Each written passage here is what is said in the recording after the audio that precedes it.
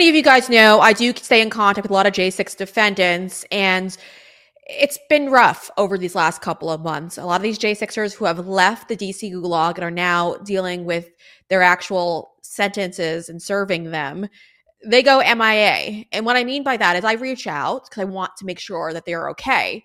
And I posted this tweet yesterday to kind of offer you guys some insight as to what goes on. So yesterday I detailed how several J6ers who I've tried to stay in touch with cannot speak to me because I am a member of the media. And ultimately, they are threatened by the Board of Prisons, the Bureau of Prisons, in regards to reaching out and speaking to me. They're not allowed to.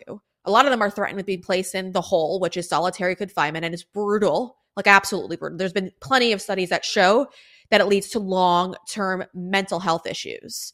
It actually shouldn't be implemented for anyone who isn't a violent criminal, but they tend to use it often on J6ers.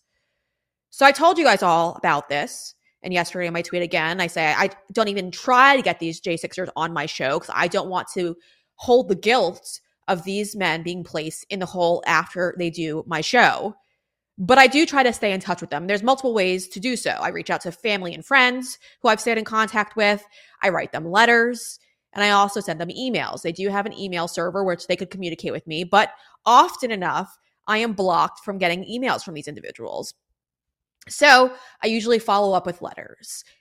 And in the case of Richard Barnett, who I've tried several times reaching out to, I have hit wall after wall. And then I received a letter from him yesterday in the mail. Without giving too much in the way of information regarding his letter, I just wanted to share that he is okay. He is doing fine. But there's a lot of negative things going on right now, and things that we need to pay attention to. I did try reaching out to him. He is now based in Texas where they're holding him.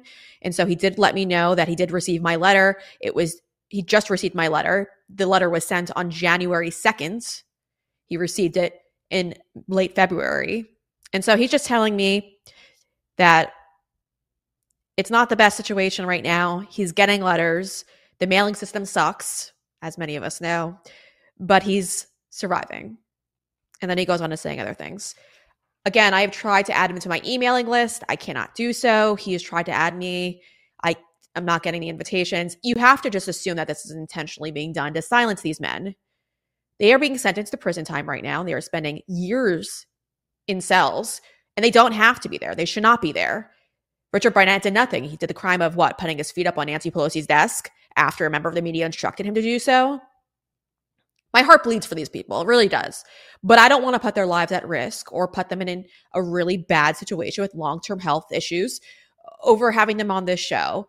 And so I'll try my hardest to stay in touch with them because I do believe that they should not be silenced.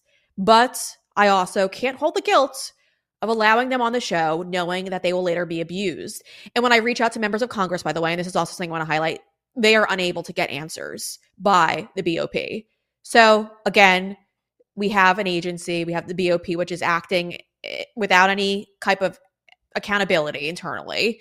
And so there's only so much I'm willing to do. And I want to make sure that these men are safe and that they do not have to suffer the consequences for simply trying to tell their story. So again, I will continue to speak to them. I will continue to stay in touch. But unfortunately, having them on the show is just not something that I can hold in my heart. I'd feel really guilty if something were to happen to them. And so we'll keep telling them their stories on this show. I will keep amplifying their message. I will have friends and family on the show to talk to us about what's going on. But ultimately, sadly, their attempts to silence them are effectively working. And it's only because, we don't want to see their situations get any worse than what they already are. And that is the update regarding our J6ers who we are trying our best to stay in touch with. I want to tell you guys about my friend Allie. Allie is always complaining about her feet hurting because she's always in heels and working on them. And so I gifted her the new My Slippers 2.0. And let me tell you something, guys. It's been a complete game changer for Allie. You see, Allie tells me now it feels like she's walking on clouds because these slippers are so soft and the cushioning on them is perfect.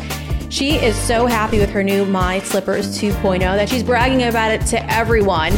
And well, if you go on mypillow.com right now, you'll notice that everyone's talking about these slippers. They're incredible. So right now you have to head over to mypillow.com and secure your slippers right now. Now, if you want to save up to 66% off, you got to do it by using promo code Breanna. That's BREANNA. Again, make sure you're using promo code Breanna if you want to secure your 66% off and get them now before they sell out. You guys, I've said it once before, so I'm going to say it again. Under the Biden regime, I've never been more worried about my financial future.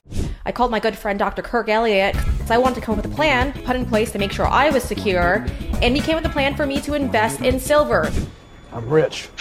I've got my silver. I'm feeling so much better about my future. I highly recommend you give him a call and just chat with his team, 720-605-3900. Now, you could also head over to his website if you'd like to schedule an appointment. It's kirkelliottphd.com/Breanna. And if you enjoyed that segment, make sure you hit that like button. And if you want to see the news before it becomes the news, you have to subscribe to our channel.